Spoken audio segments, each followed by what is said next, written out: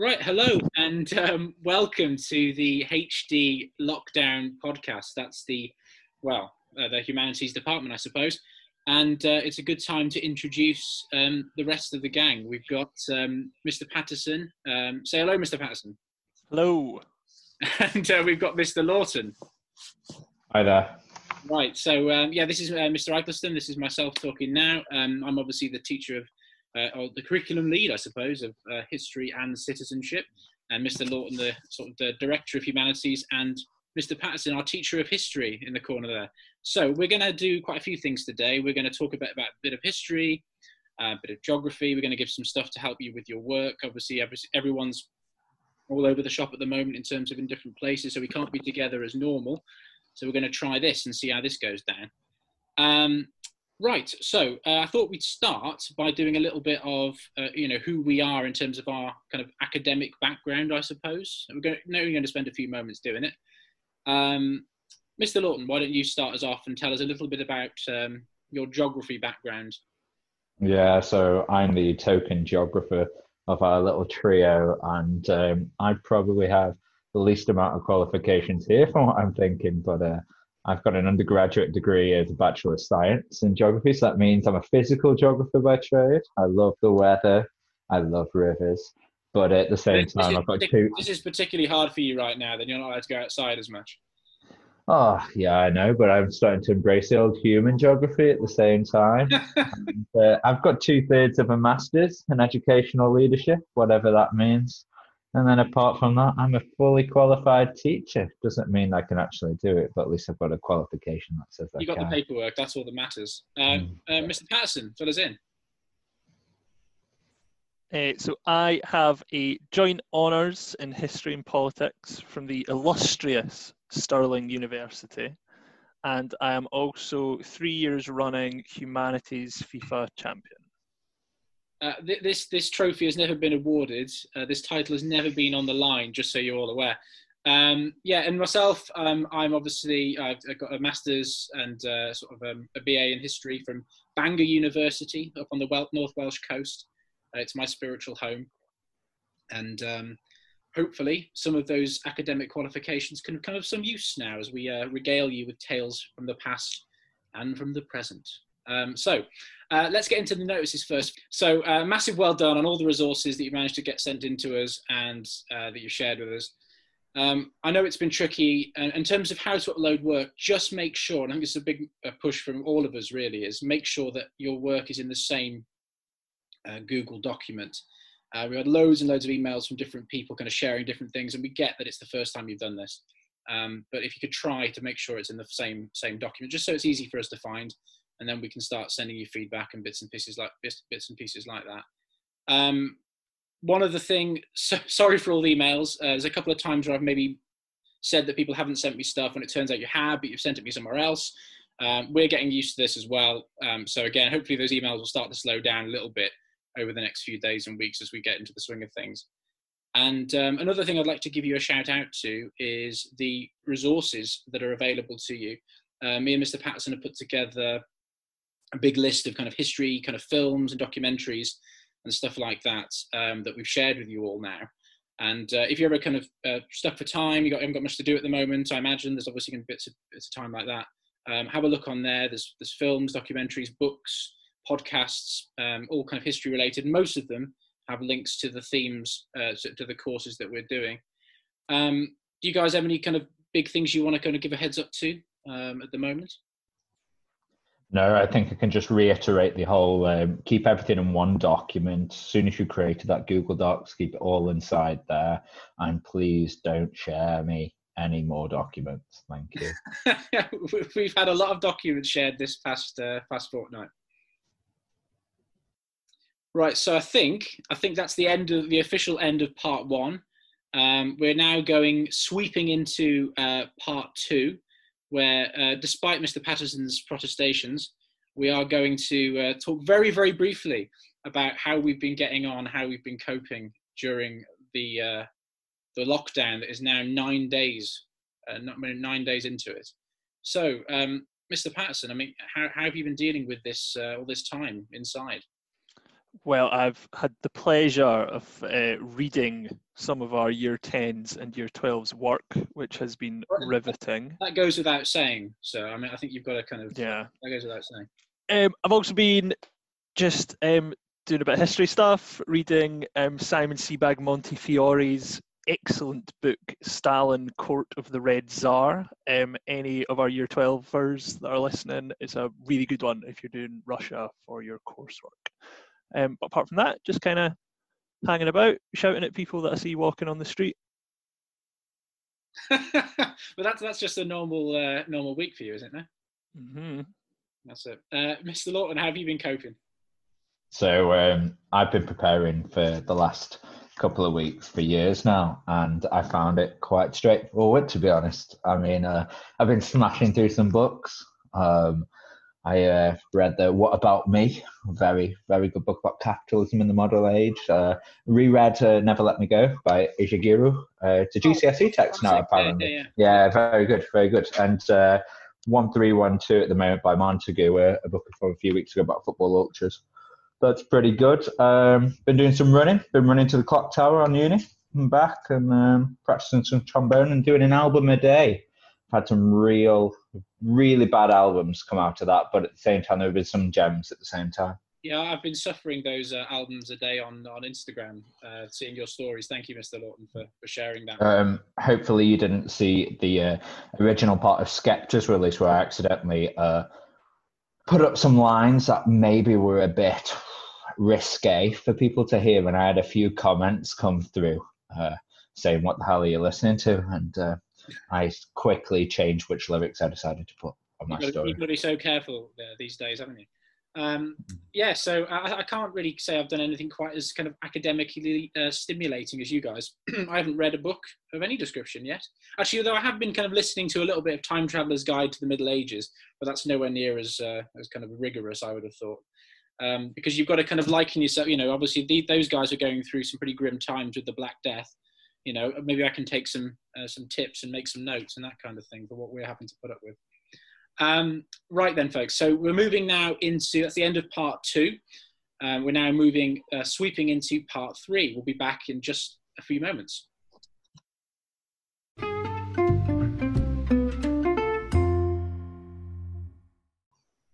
So welcome back to part 3. In part 3, we're going to talk about the work you've been doing this week, firstly in history. We're talking about the Elizabethan religious settlement and the reaction to that. And we're just going to go through things in a bit more detail, maybe ask each other a few questions, and hopefully give you a little bit more food for thought when it comes to the history that you've been working on this week. The first thing we're going to talk about is, like I said, the Elizabethan religious settlement and why she went for this kind of moderate Protestant, this middle ground, I suppose. I think one of the things that we wanted to highlight for you guys when thinking about this was the wider context. And, I think it's really difficult for us kind of thinking in a modern setting about kind of saying, oh, she was a tolerant person. She was much more kind of understanding of people's faiths, like maybe a lot of us are nowadays. But I think putting her in a modern context is kind of misleading. I mean, she wasn't moderate in a modern context at all. She still, went on to execute Catholics. She was very kind of restrictive in terms of what they could do. But I think compared to her father, compared to her brother, compared to her sister, she was moderate, and that's where they get the moderate from. So we're comparing her to her predecessors. It's interesting to think about maybe the reasons why she goes for being a moderate Protestant is because she obviously sees the kind of the reaction to what her brother does in terms of the kind of hardline Puritan, and what her sister does in terms of the extreme Catholicism that she goes for, and obviously has hundreds of Protestants executed. And one of the ideas I was going to sort of put forward here, I don't know what you think about this, Mr. Patterson, this idea of her being like a personal victim of the religious divisions herself, in the sense, because she gets put in the tower, doesn't she, by Mary. Mr. Patterson is nodding here. He's not saying anything, but he's nodding. So yeah, she was put in the tower by her sister because she was linked to, or because Elizabeth was linked to, the Wyatt Rebellion. The Wyatt Rebellion was very much about kind of Protestants trying to overthrow Mary, or at least Protestants being unhappy with Mary marrying marrying a Catholic in the shape of Philip of Spain, and that because Liz was all like kind of tied up in this, that she ended up being a victim of the religious divisions in society. She became a victim of her religious faith, and the fact that she was, you know, a Protestant during the time of a Catholic ruler in the shape of her sister. And that maybe, you know, possibly that could have fed into this idea that, look, she didn't want people to be punished for their own religious convictions. Yes, she didn't want them to go out and worship freely. She didn't want people to go and do whatever the hell they wanted, but she didn't want people to be locked away, essentially, for just believing in something different to the monarch. And you can kind of see that in the Act of Uniformity, is that she gives in 1559. And one of the questions we had from a student today was, what are the key dates that we kind of need to know? And I think 1559, the Act of Uniformity, she does this, you know, a year after, you know, she comes into power. And that has in there, you know, Catholics are given the right to worship at home in private. Some of the kind of ornaments and decorations are kept within Catholic churches, essentially to kind of keep the setting of a church being quite similar to what people are used to, trying to kind of bring this, you know, bringing people together to a certain degree, so there's less animosity, there's less division. And you know, Elizabeth being a victim of it, seeing kind of the ructions caused by a father, by a brother, by a sister, probably, and also you can bring in, you know, maybe the influence of her advisor William Cecil, but probably that would be why she ended up going for this somewhat middle ground. But I think it's misleading to see it as a middle ground. It's not like halfway house. It's not halfway between Protestantism and Catholicism.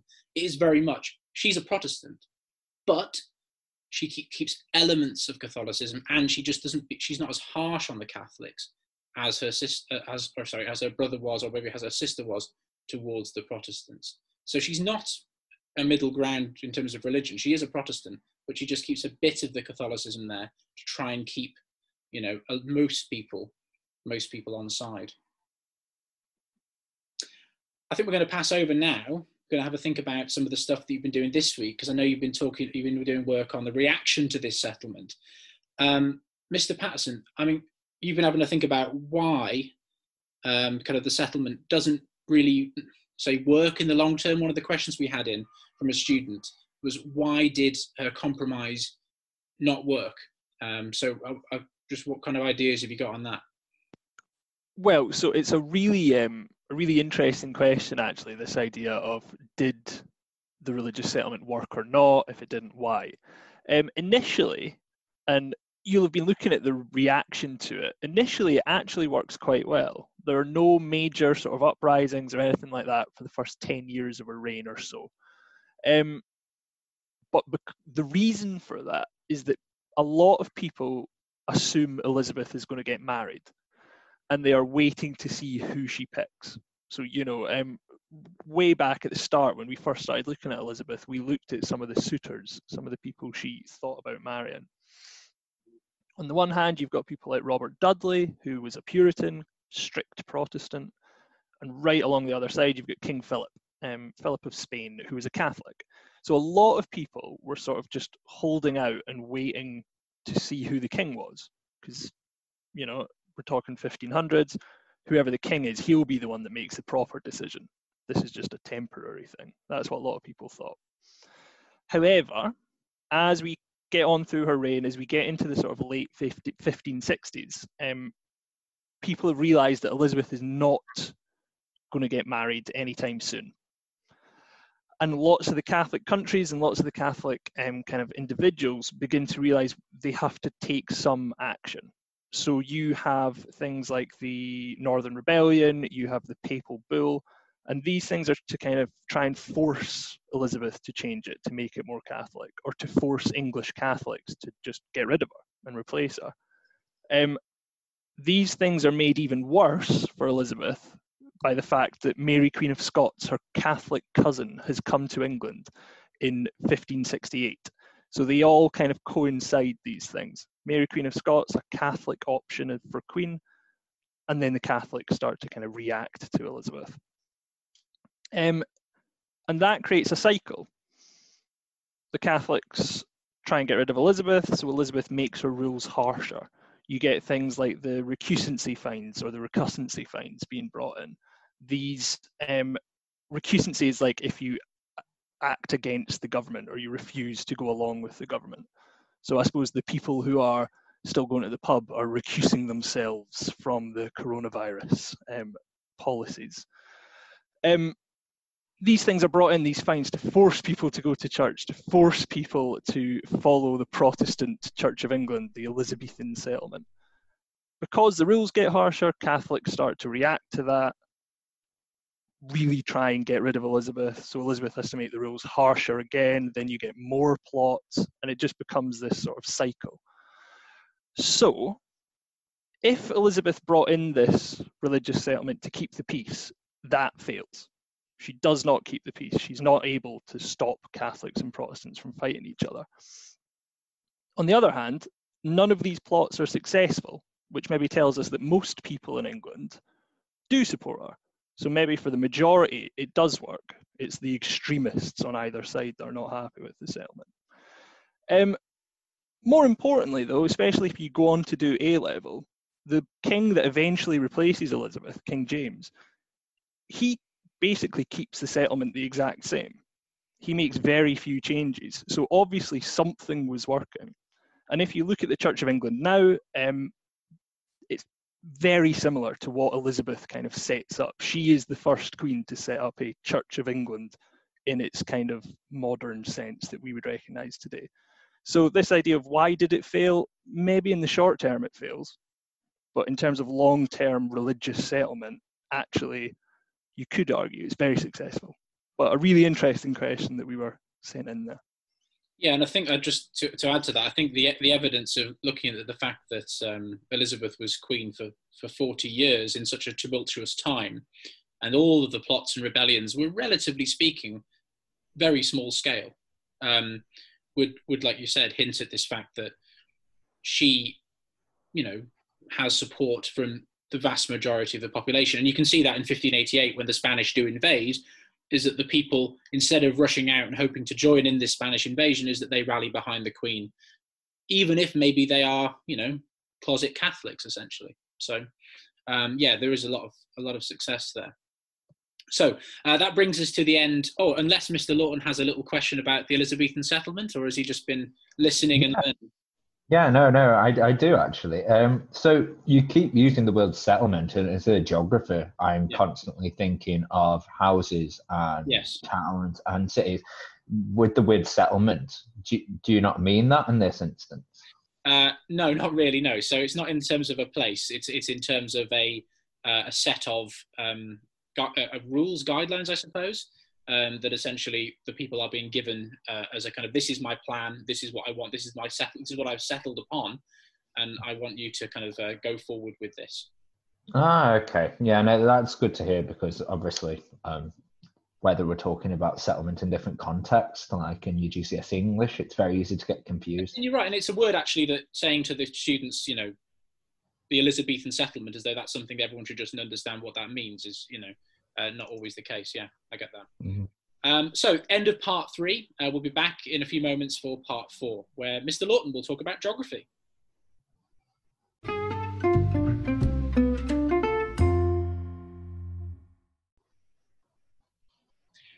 Welcome back. It's part 4 time, and it's the Geography Corner.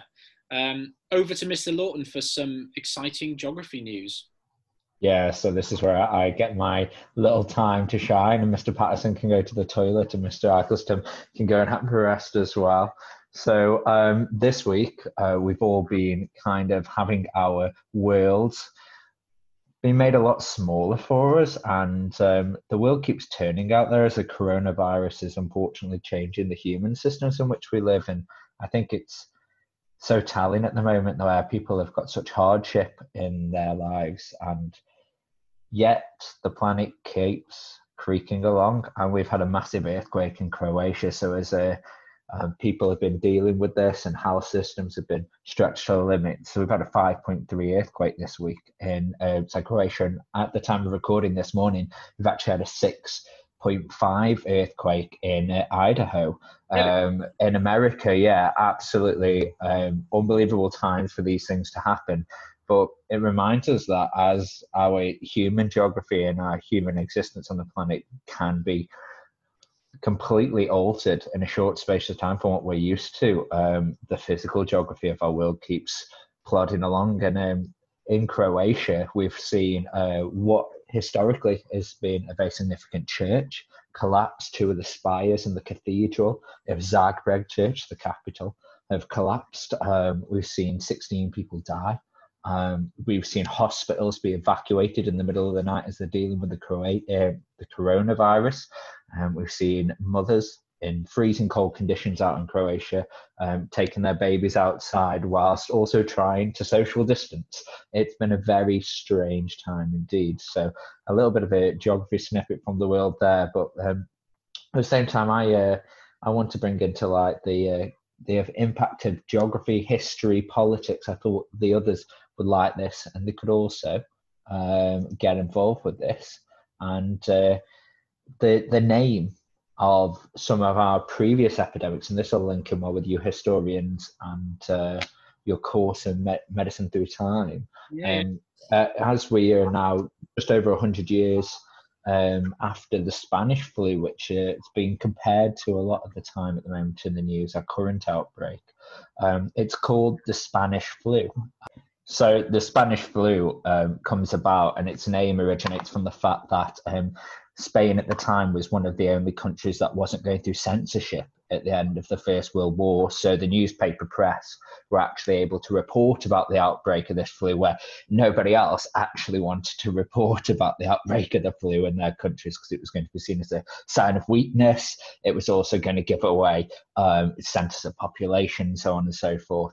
But it was spread due to the global connections brought about by the war, the intermixing of populations, the people returning home in, if you don't know, it was in 1918 when the Spanish flu epidemic really took over, and pandemic, I suppose we should really call it, really took a grip of the world.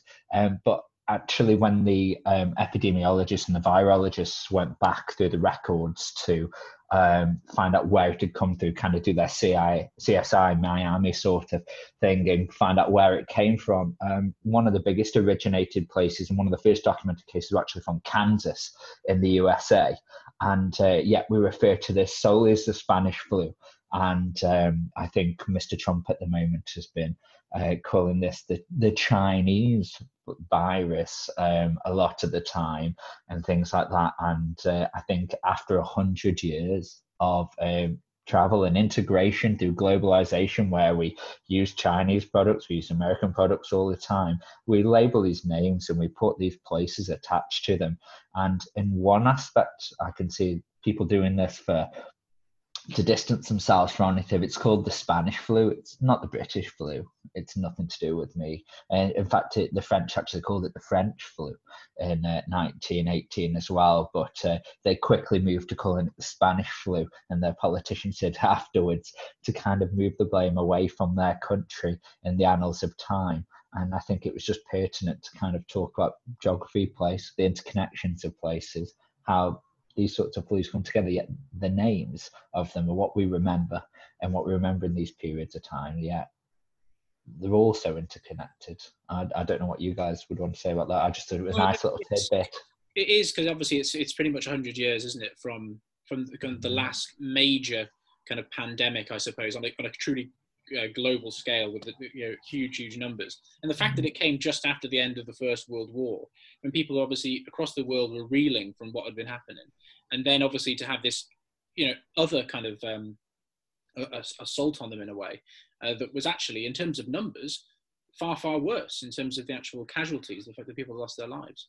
You've got to remember that the First World War saw probably some of the greatest migration of people in such a short period of time, from all different backgrounds, just intermingling at a point where health systems hadn't really had to comprehend that. Maybe if you did have an outbreak of it before, it spread so quickly in this sense. I mean, you've obviously got the Black Plague in the past, but that was through the shipping routes and all those things. The Black Death. I mean, if you kind of want to look at it in terms of the spread of the disease, just for a bit of comparison, the disease, the the plague itself emerged in China again in like the sort of the 1330s, but it didn't actually arrive in England until 1348.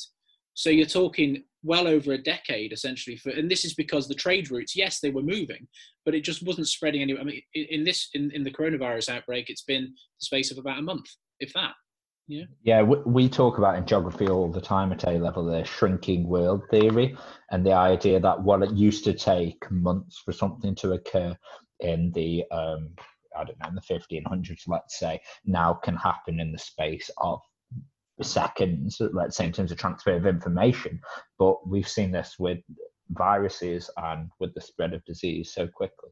And it's that interesting just recently, sorry, go on. And it's that kind of interesting kind of thing about how the world with which we have created now, or the world which has evolved now in terms of being kind of very, so interconnected, diseases spread so fast, but at the same time, because of our global connectivity, but at the same time, we have this situation where we also have that ability to fight it in a way that they didn't have 700 years ago as well. So you can't win, really. You either go with the technological advances are going to get you one way or the other, aren't they, in many ways? Yeah, very much so. Just to finish off my little corner, and just to bring it back home to history for you guys, away from geography. I was thinking about, you're talking about the Elizabethan period, and really, I'd stand back and think that we're talking about one family's like ideas of where they should drag an entire country with religion, but the idea of the inequality at that time. I think when we look at it from a geographer's point of view today, we've got to be quite optimistic. At the time when you're talking about with in Elizabethan England especially, we're talking about high child infant mortality rates. We're talking about abject squalor that people were living in, but we're talking about a level of inequality there that is actually far smaller, and the difference between the poorest in Elizabethan England and the richest in Elizabethan England is actually a lot less than it is today. If we were to compare Elizabethan England in the time of Elizabeth I, and we looked at the poorest person, and then let's say the Queen herself, the monarch, is the richest person, or the Pope maybe, is the richest person at the time, the actual difference between them is a lot smaller than it would be in the modern day terms between somebody who is the poorest person in society in England today and the richest people in society there, because of some of the fundamental human rights to bring in a bit of citizenship that people have been privileged to, and the health and qualities that everybody has potentially got access to in the UK.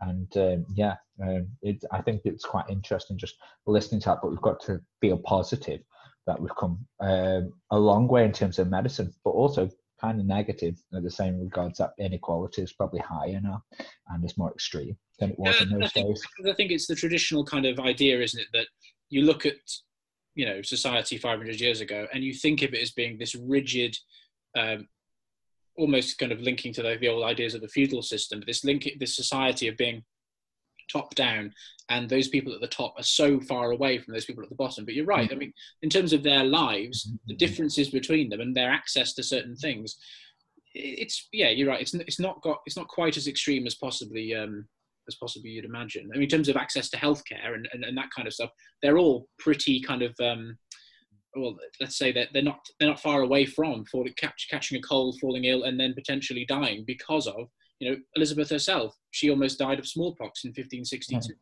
The quality of life overall that people experience was far less than today. But in terms of the inequality difference, it's actually way worse today. That's all right. Thank you very much, Mr. Lawton. Brilliant. So we're going to move on now to. Hold on a second. I think we've got a little interjection from our very own Mr. DeSalvo, who's on the line. Hello, Mr. DeSalvo. Hello. This is Mr. DeSalvo. First of all, I hope everybody is okay. And thank you for all the work that you've submitted. I hope that while you are listening to this, you're not frantically trying to finish all the work that I have set. And I hope everybody's feeling okay, despite, not seeing me for, a couple of weeks now. Lockdown's been a bit obviously challenging for everybody, and we're all trying to keep a bit of a structure to the day. I've now got a very, very precise structure on how many hobnobs I can eat throughout the day, but I'm trying to break that routine by doing other things like going for a run. Today was the second one, and I'm trying to learn how to play the piano, which is not going particularly well. So to start this new podcast, I will just introduce you to some fun facts about French first, and 2 fun facts about Spanish. So if you study French, you might have never realized that there are no genuinely French words that begin with the letter W, or in fact contain the letter W. So if you think of some of these words, they are actually borrowed from the English language. So words like wagon for wagon and western for western. And, and the French were very, very clever in removing these words beginning with a W. For example, if you think of Wales in French, that is Pays de Galles, and I'm sure everybody remembers that anyway.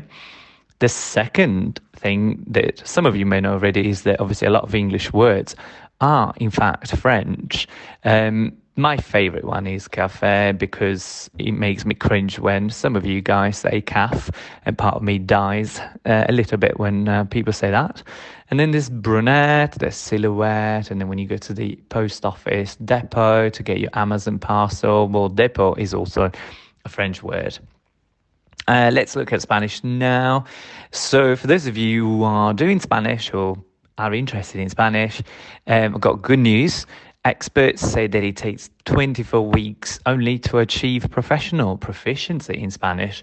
Now, that's obviously, excluding sleeping, eating, and all of that. So you must spend 24 weeks actually studying it. I don't think you are allowed any breaks. And the other thing is that Spanish is the second most studied language in the world. It might sound a bit dull, but actually means that within 3 generations, almost 10% of the population will be able to communicate in Spanish. And that will hopefully include you guys if you continue to, pay attention. All right. Well, I hope that you found some of this interesting, and I hope everybody is keeping, healthy. Okay. Speak soon. Bye-bye. Thank you so much, Mr. De Salvo, for that. That was great. I can't wait for this lockdown to be over so I can head off to the CAF anytime soon. I don't know about you.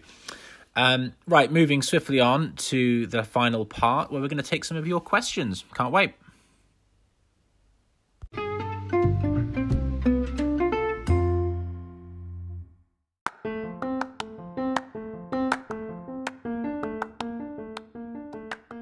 So, part 5, I've asked over the last couple of days for some of the historians to send in some questions. Maybe next time out we'll get some more questions in from some geographers and various different people as well, hopefully. I've picked out a few questions, and what we'll do is we'll try our best to answer them, see what we can do.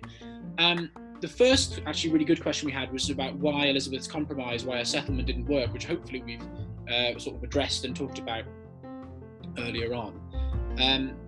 Another question as well, which was asking, what does recusancy mean?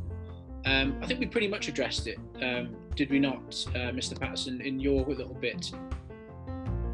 Yeah, I think so, just about. But yeah, it means to sort of refuse to follow the government instructions, basically refuse to toe the line. So in this sense, the people were being fined for not going to Protestant church, which was what Elizabeth's government were telling them to do. Yeah, so today, like you said earlier, the analogy. If today, if you were to go and hang out at your friend's house, if you were to go out in a big group and go for a walk in the park, you could be also accused of being recusants today, much like the Catholics of England were in the 15th, 60s and 70s. Obviously, they could go to their friend's house, but they just couldn't worship openly. So another good question. This is a bit of a weird one, really, but I kind of like it. How did the papal bull actually get to England? So the idea is the Pope, gives the message from Rome, And then, of course, how does the message get around? Because, of course, Catholics aren't worshipping together. I don't know, have you had any thoughts on this, Mr. Patterson? Potentially, like, how on earth does a message like this get around? I mean, generally it's through word of mouth, isn't it? It's through the priests. That is the kind of the system the Pope has. So the papal bull, it doesn't go to everyone in the world. It's not it like goes to the churches. It's not in the Catholic newsletter then. Yeah, exactly. It goes to the churches, and then from the priests, from the ministers. As we know, within the Catholic Church, the only way you can talk to God is by talking through your priest, by communicating with God through the priest. So the priest then passes on the papal bull to his flock, to the Catholics that he kind of looks after. And then, yeah, word of mouth, it gradually kind of spreads through the country. This is all done in secret, under the radar. It's not the kind of thing you'd want to be caught carrying around in your pocket as you wandered around central London in 1570. This is something that would have been passed around almost like a secret society to a certain degree. And, it would have been something that would have been almost like a banned document to have if you had a copy of it. Most of the people couldn't have read it, though. Am I right? No, absolutely right. Yeah, so it was word of mouth. Yeah. But indeed, if you were someone who were like a closet priest and you were carrying this a copy of this document, you'd probably find yourself in trouble. Okay, so we've got a few other questions on like kind of general kind of things about the course. Might as well answer a couple of them now. Oh, actually, also I should say is we've had some other really good questions about, particularly about Mary Queen of Scots and some of the Catholic plots, but we are going to be moving on to Mary Queen of Scots in the next couple of weeks anyway, so we might kind of address those at a later date if we do this again. We've got one question: is how long are the exams?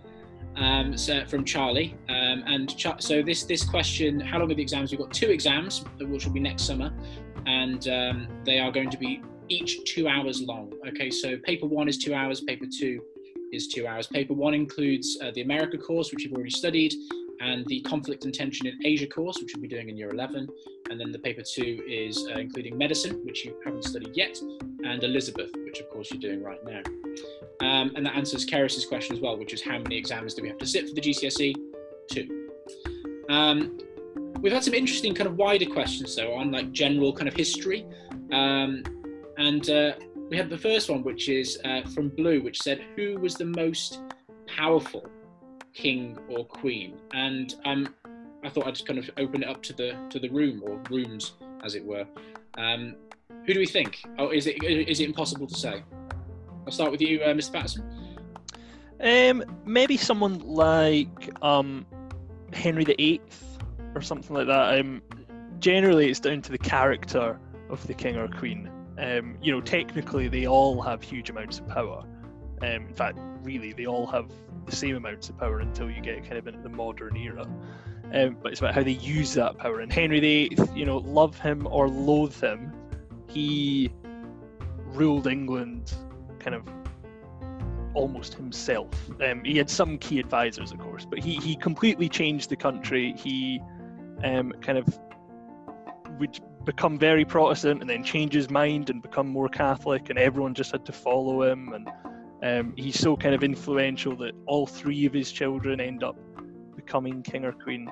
My vote would be Henry VIII. From the outside looking in, I would go for Queen Victoria. I think that in terms of the ripple effect that she's had on not just for the country itself, but the entire continent, such as Africa and Asia, it's been colossal. And I think at that time, they're probably the peak of the empire, if I'm correct. Yeah. Being like what was she of India? Was it what was the title? She was the Empress of India. Sorry, I just didn't want to get that title incorrect. But yeah, to have that much control over 800 million people at the time, that is ridiculous, really. And I think the systems that were put into place, and then as her empire collapsed over years and years, the impacts on those countries, and I think in terms of the most power there, the most power on people's stories and countries' stories, I think that's huge. No, I think that's the thing is that the nature of what we mean by power. I guess it depends on which way you come from it, and significance and impact. I was going to throw in there just for Mr. Patterson, everyone's favourite Edward I, Longshanks, of course, the Hammer of the Scots. So yeah, Edward I for me, just because of his sense as a military commander as well. He forges, to a certain degree, this sense of, I mean, not necessarily in a good way, but this sense of this English domination over, obviously, Wales and Scotland. And the castle building that he enacts in Wales as well. His sheer kind of force of personality and his kind of skill as a military leader as well. But Mr. Patterson hasn't reacted very well to this, I don't think, because of the, let's just say, troublesome reputation he has north of the border. Finally, just really, really quickly, Millie has been in touch, and she has said, who is your favourite queen? Now, we've obviously been talking quite a lot about Queen Elizabeth I. I think it goes without saying that Queen Elizabeth I is the greatest female monarch, at least, if not the greatest monarch that we've ever had. Such a fanboy. Absolutely. But I'll give a shout out for Queen Matilda as well, who's not really a queen, but sometimes is. Any other thoughts? Who's your favourite queen? Queen Elizabeth II, obviously. And despite the fact that you said the most powerful monarch before was Victoria, but there we are. Difference between power and my personal preference. Absolutely, of course. And we all owe a certain allegiance to our liege lord and sovereign. God save the Queen. God save the Queen. And with that, we come to the end of part 5. And essentially, a couple of things, final things is... you're going to be getting some homework over Easter, because even though you're at home all the time anyway, why not have some more? So look out for that.